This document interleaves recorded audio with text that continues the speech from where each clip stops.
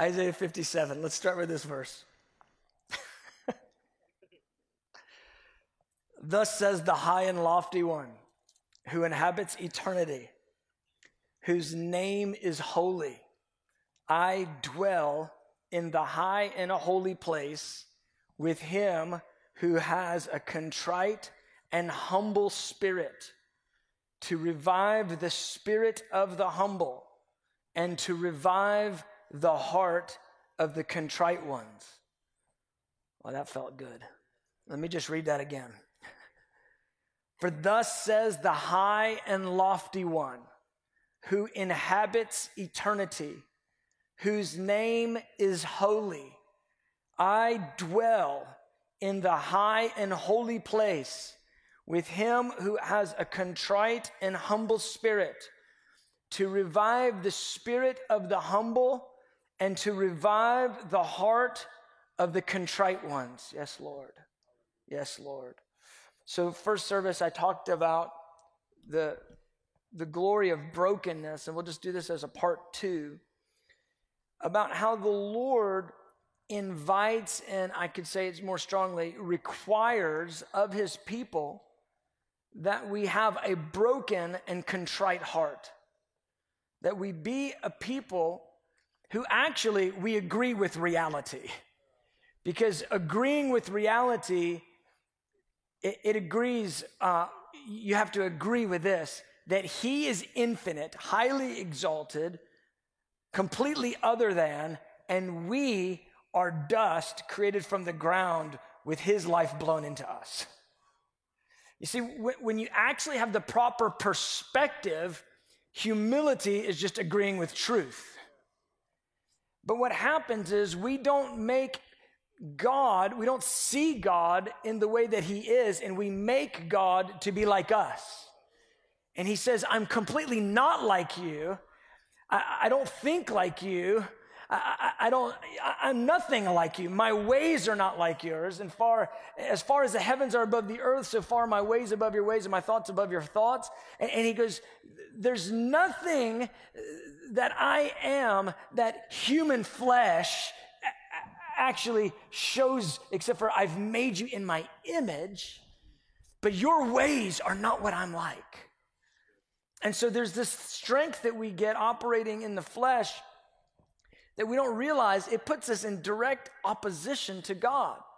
So then what God does is he gives us clarity through the scripture, and like this passage, he says, I who am high and lofty, who inhabits eternity, I who am from everlasting to everlasting, I who, there's no equal to me. He goes, I dwell with a certain kind of person. I dwell with the humble and the contrite. I dwell in the high and holy place with the most lowly. And beloved, this is such a beautiful thing. There is a beauty of brokenness that God wants to give his people if we'll just accept it. If we'll just agree with the true way of things. Because the true way of things is this: he is forever exalted and we are dust. Our challenge is that sinful flesh is always trying to make something of itself. Always trying to prove something of itself. Always trying to share its own opinion. Isn't that right? There's a lot of opinions out there right now. Most of them don't matter at all. Like really. Most of what's said in the opinion mills of the world, i.e. social media, most of what's said in that place does not matter at all. It's a bunch of little yapping dogs. It's really what it is. Because there's an opinion that is transcendent, that's above all, and it's heaven's opinion, and that's the one we have to agree with. And so you have to start, though, with sort of the status of things. And the status of things is this. It's what Jesus said, without me you can do nothing. So if we'll just agree that without him we can do nothing, we have nothing, and we are nothing without him, we're at a great starting place. But the beauty of it is this: the radical promises that God offers to those who will agree with true reality. And the radical promise is this: I dwell in the high and holy place with he who is humble and contrite. And beloved, that's what we're looking for. We're not looking for another human program to figure out how to do church better. We're looking at God. We were looking for God to dwell in our midst. We're looking for God to dwell in our families, for God to dwell in our spiritual family, for him to dwell in our lives. And the only way that happens is by agreeing that he is most exalted and we are not. That we are crushed. See, the difference between a broken person and a prideful person is the broken person just sees a little more clearly. The prideful person's just deceived. They think they got something to give, something to offer. They think they are something. But the broken person just agrees with the truth that we are deeply in need. And that's how Paul got to that place where he said, I glory in infirmities. I glory in tribulations. I glory in my neediness. I glory in that place because when I am weak, then his strength is made perfect in me. And beloved, this is where the Lord wants to take us. And so the whole first service I preached on brokenness, and I just left him there. Glory to God. Sorry, first service. Because I never got to the punchline. And the punchline is, he scoops up those that are in the ashes, and he seats us with princes. That's the punchline. The key is to realize you're in the ashes. For as long as you don't think you're in the ashes, you never get scooped up. So he goes, I dwell in the high and holy place with him who has a contrite and humble spirit. And why? To revive you. To revive the spirit of the humble. To revive the heart of the contrite ones. If you could say there is a key to the manifestation of God's glory, a key to the manifestation of revival, that key, if I had to say one, it's humility. It's brokenness. Being in that place where you say, God, I can do nothing. I have nothing. I'm looking back over my life in ministry, and I may have said this last month, I can't remember.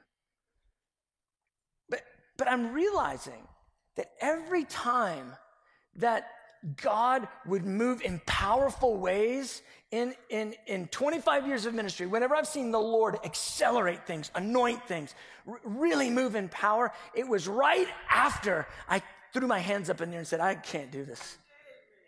I'm done. I got nothing. He's like, I am so glad you get it. And I don't know what the problem with you is, but the problem with me is after I get it and everything starts going awesome, I start thinking I'm awesome. And I'll move over Jesus, I'll drive. And he goes, you want to drive? I'm like, I got it. He goes, okay, knock yourself out, because you will.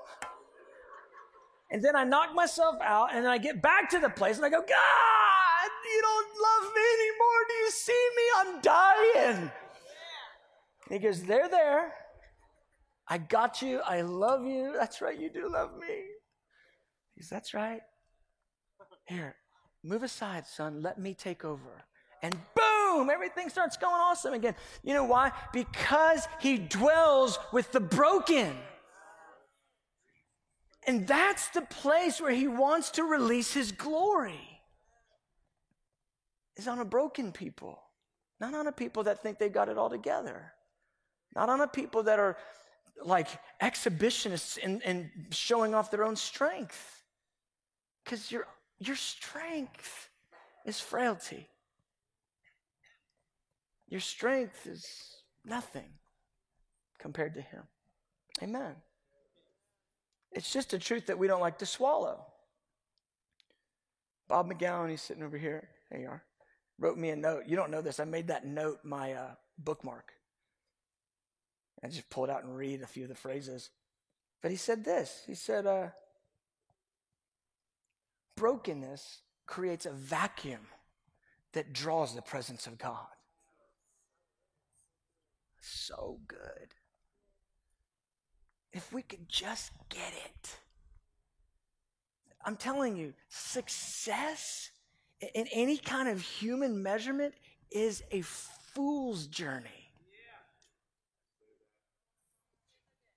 Success, I don't know how I said it. Success in any kind of human measure is a fool's journey. What do you want to be successful? Why? What are you shooting for? So other humans who are dust as well can tell you you're awesome?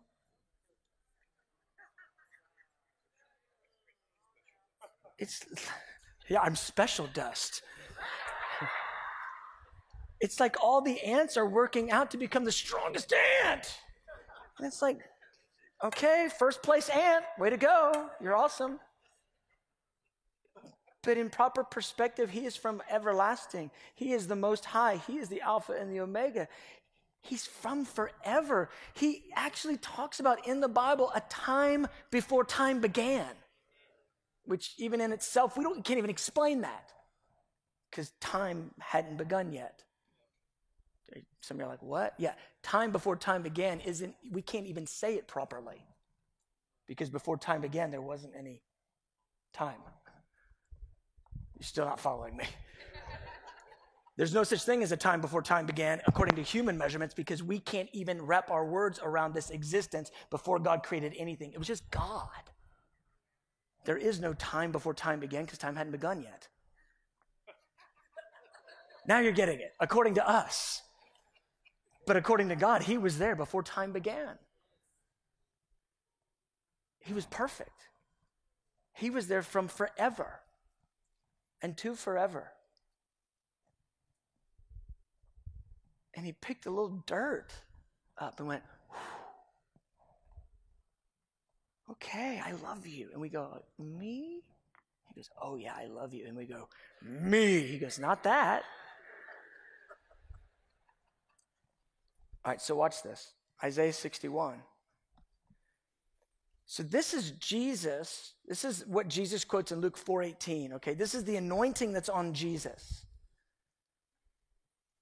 But I want to read it out of what is Brenton's version. And Brenton, what he does is he takes the Greek Old Testament and then translates it into English. You'll be shocked to know this is the version that Jesus was reading from. And so, and we know that because it reads exactly like this in Luke 4:18. Specifically, he mentions recovery of sight to the blind in Luke 4:18, which doesn't show up in the Hebrew text in Isaiah 61. That might be more technical than you care, but anyway, there it is. But verse 1, the Spirit of the Lord is upon me because he's anointed me. He has sent me to preach glad tidings to the poor, to do something for the broken in heart, to heal the broken in heart. This is talking about those whose hearts have been broken because of human measures, but it's talking about how Jesus is specifically anointed to meet the broken in their brokenness. That's the anointing that's on him. When the Pharisees showed up and they weren't broken, he goes, look, I only came for the sick. I guess you guys don't qualify because you don't see that you're sick. To heal the broken in heart, to proclaim liberty to the captives, recovery of sight to the blind, to declare the acceptable year of the Lord and the day of recompense, to comfort all that mourn. This is the anointing that's on Jesus Christ. That there should be given to them that mourn in Zion glory instead of ashes. The oil of joy to the mourners. Look at this. The garment of glory for the spirit of heaviness. I love the way that this version puts it. This is the version Jesus was reading. He says, and they shall be called generations of righteousness, the planting of the Lord for glory. We are the planting of the Lord for what? For his glory to be seen. What's he talking about right here? He's saying, I'm anointed to get broken people and put glory on them and remove their shame. He goes, and in doing that with broken people, it's for my glory. And so many people, they walk around with a spirit of heaviness on them. Now track me, okay?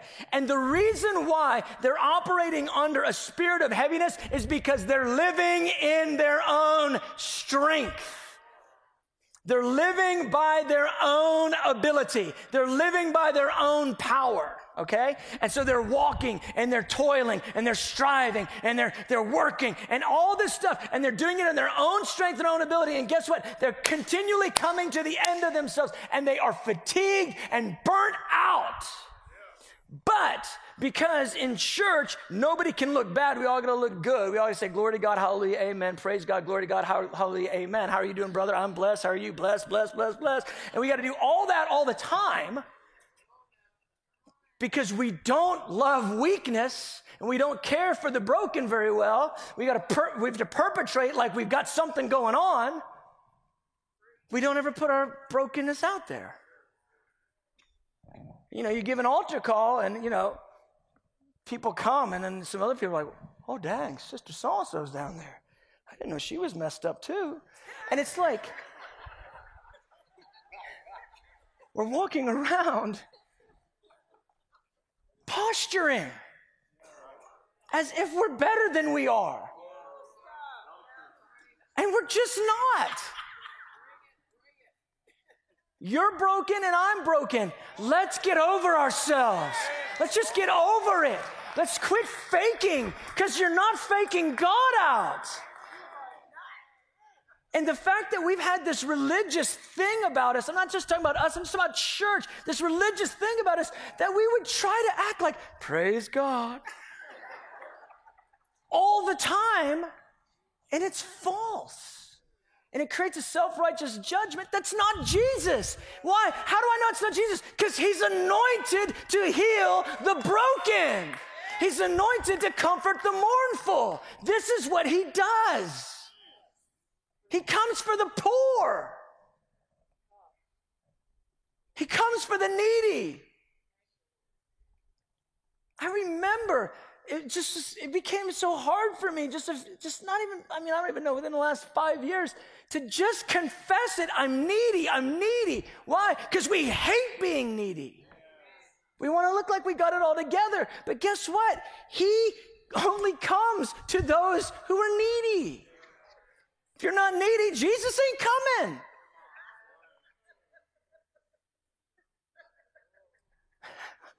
Get free. Seriously, I'm rejoicing in it right now. I am. I'm going, Lord, I don't got anything. I've got an empty sail and no wind. And I'm spending my life trying to blow wind into the sail to make my life go somewhere. And you're the author of wind. What am I doing? Just to show that my boat went 3 more feet than your boat? Are we kidding? What are we kidding ourselves for? And he says, I will give the garment of glory for the spirit of heaviness. And you've toiled and toiled and toiled, and you're worn out and you're bound and you're burdened and you're heavy and you're going, glory to God. And it's a mess. And here's what the Lord's trying to do. He wants to take that spirit of heaviness off you, that bondage. He wants to take it right off of you and put a garment of glory on you. He wants to remove the heaviness of the enemy and put the heaviness of God on you.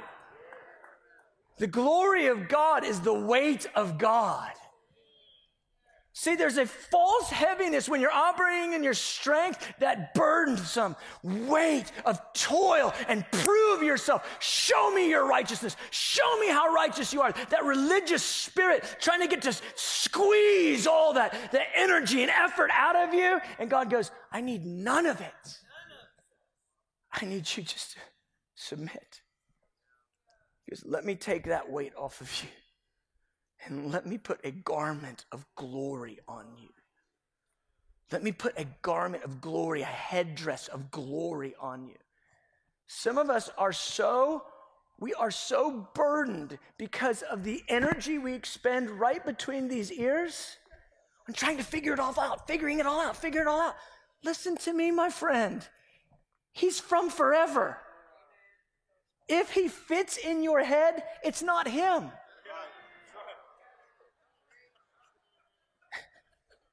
If he fits in here, it's not him.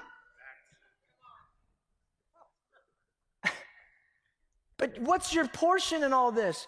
What comes to you in all this? What comes to you is humility and honesty. I'm nothing without you. And he goes, I've been waiting for you to say that because I want to take that burden right off of you. I want to put something else on you. That's beautiful. He goes, give me all those ashes and let me give you glory. Give me all that heavy burden that you're carrying. Let me give you glory.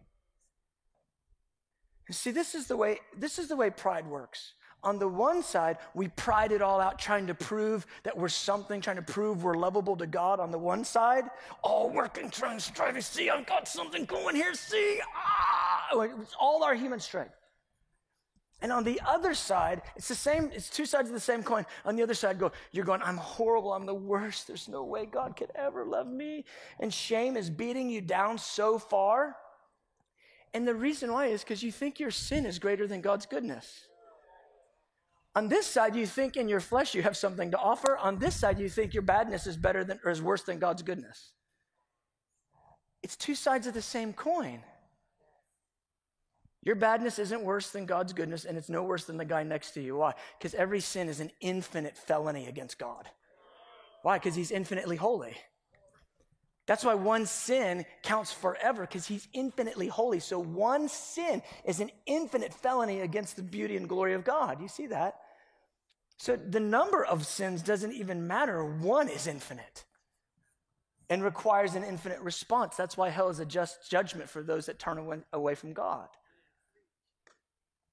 But here's the thing. Somehow we measure ourselves against ourselves, and he says, when you do that, you're not wise. And so because you've got 10 sins and they've got 3 sins, you think you're worse than they are? No. Their wreckage, your wreckage, we're all wreckage. And the blood of Jesus is infinitely powerful to cleanse your sin. Watch this, not just your sin, every human being's sin on the planet, wait a minute, in every generation. The ones that have all come and the ones that will come. His blood is more powerful than the sin of every single human being that will ever live on the planet, and not by a little. His blood is more powerful, infinitely more powerful than the wickedness of sin. Why? Because he's a perfect sacrifice, God in the flesh, taking the place of all humanity. So your shame is pride in your sin.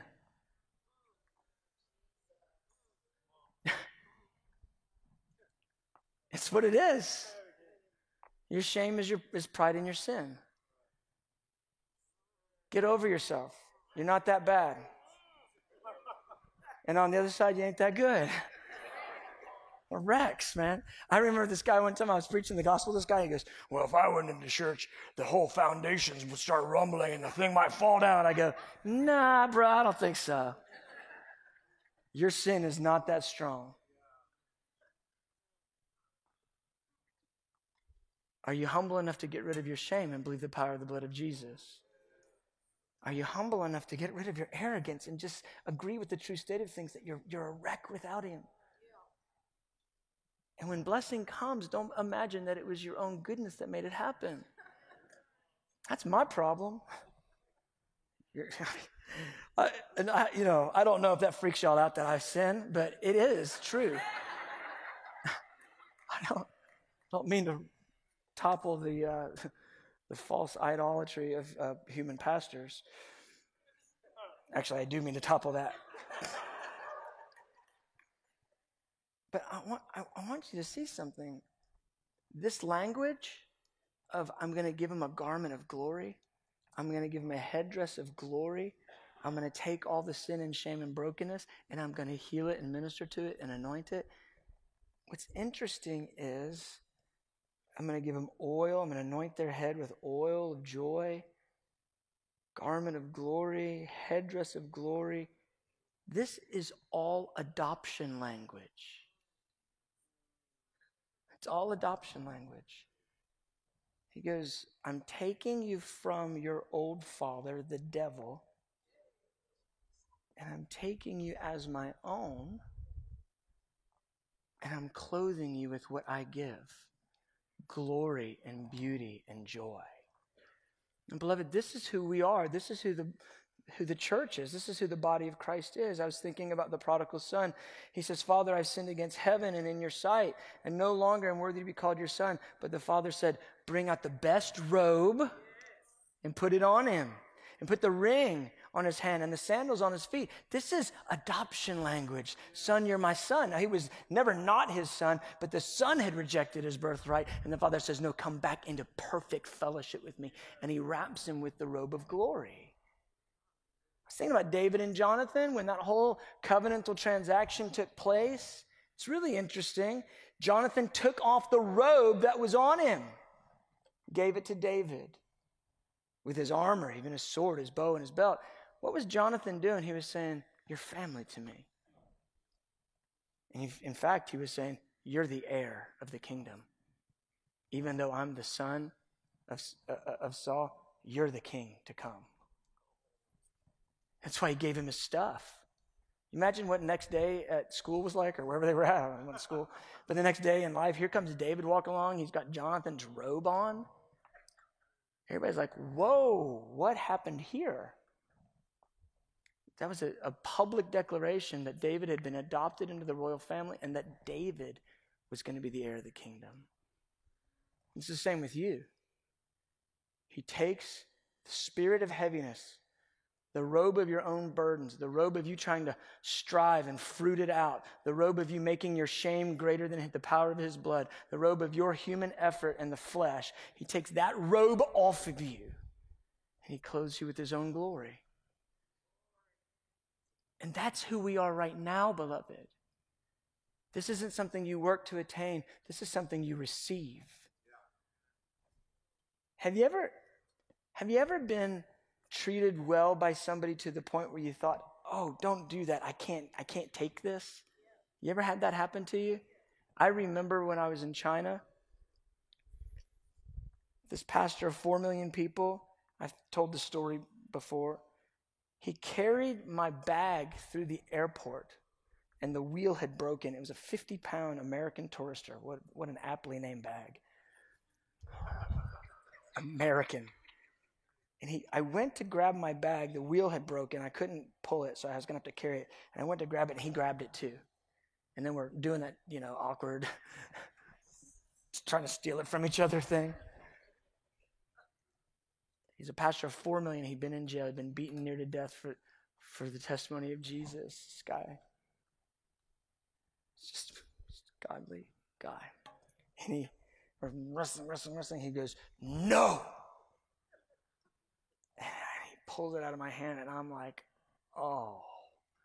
And we're walking, and it is at least a half mile to where I've got to go. And he's carrying this thing, and I'm crying. I'm walking behind him crying. And I realized something. I'm not humble enough to receive a free gift.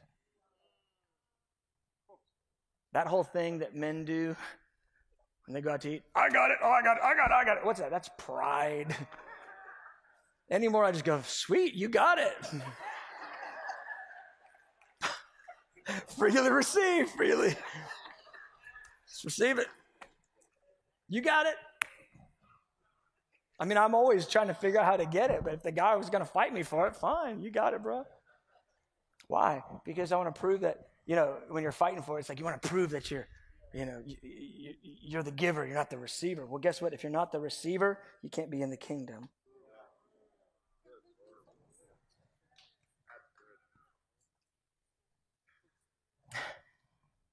So, it's March 9th.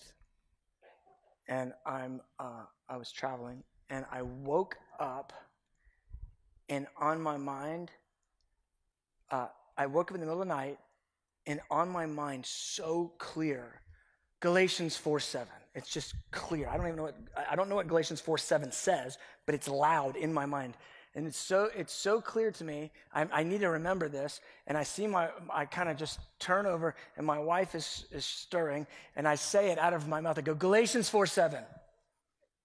She goes, are you talking to me? I said, yeah. Galatians 4:7.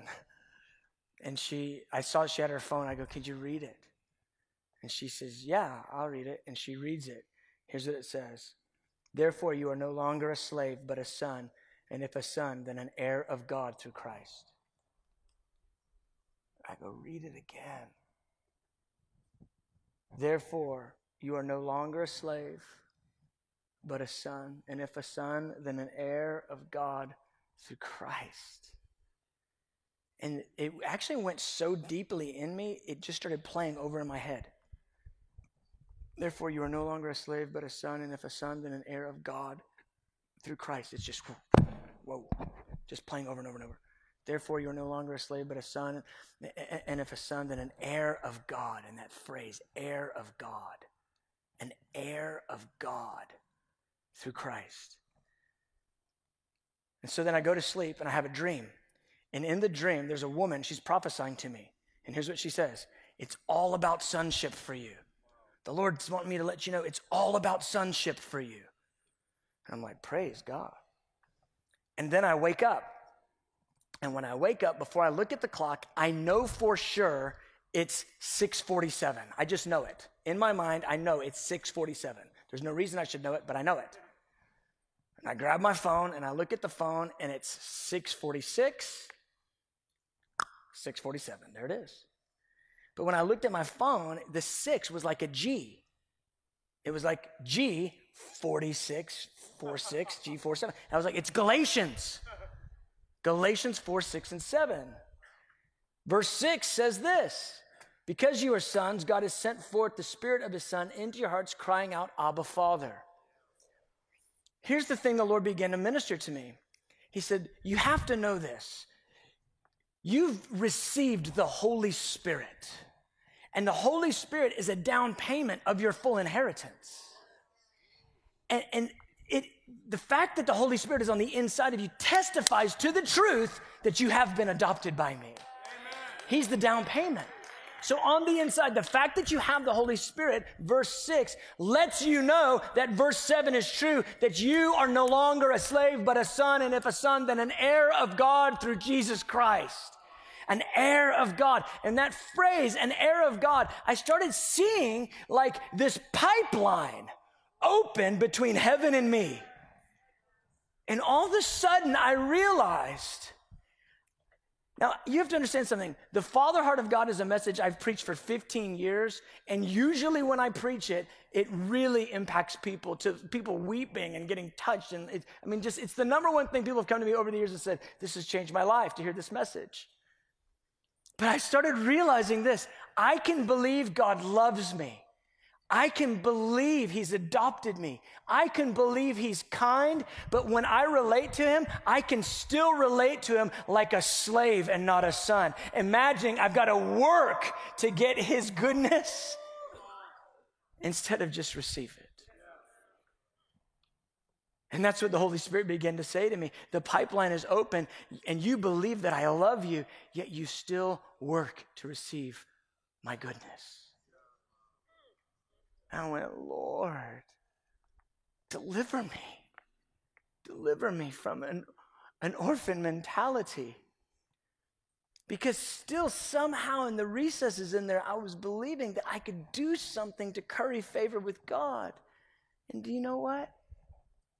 You can't make Him love you more than He already does. You can't make Him like you more than He already does.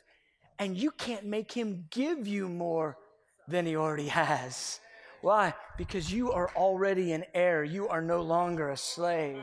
You have already received the down payment, the Holy Spirit. And there's a full adoption coming when you and I are going to get filled with glory. And he is going to finalize this deal when he takes that one out of the ashes and fills them with glory. But in this age, listen, in this age, you know what we get to live with? An open pipe between us and the Father. I want to tell you something. He's not withholding from you. He's not trying to get you to see how hard you'll work for him. And one of the leaders brought up, he goes, it's like it's Christmas morning. And he goes, and I see myself with not one gift under the tree. He goes, I see myself, everyone else that gets to open presents. He goes, my job is to work in the kitchen and clean up. And I went, yeah, I see myself like this. There are presents for me, but I got to do my chores first. And I believe the Lord wants to emphasize this issue about being broken. That's good. It's not to be faked or hidden. I don't say you don't stay in sin as a measure of being broken. That's not the point. The point is you confess and you repent and you ask for grace to come and change you. That's the reality. And that when you do sin, you don't hide it. You just come broke. I'm just a mess. I need grace. But it's in that place of actually being honest and humble about being broken and needing God that he says, you're mine. I've adopted you. You're my daughter. You're my son. And he's tender and he's kind. So for some, that's a hard hurdle to overcome. You see, because you see God as mean and as a taskmaster. And God goes, no. I'm gentle. And my gentleness is what makes you great. But he's so tender and kind and loving. But then at the same time, so often we think he's withholding from us. No, he's not. He's made you an heir of God, co-heirs with Christ. Co-heirs with Christ. Jesus, our elder brother, and we get to rule with him. Beloved, it is beyond unthinkable what God is doing with us in the redemption and in the adoption. Making us his family and then sharing everything with us. And here's how it goes.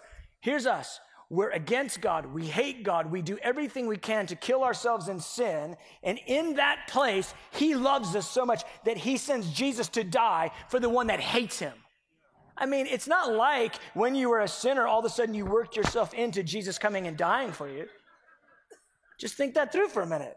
You're at the most vile place, and he's already sent Jesus. Did you work to get Jesus to go to the cross? Did you? Did you work somehow to get your sins forgiven?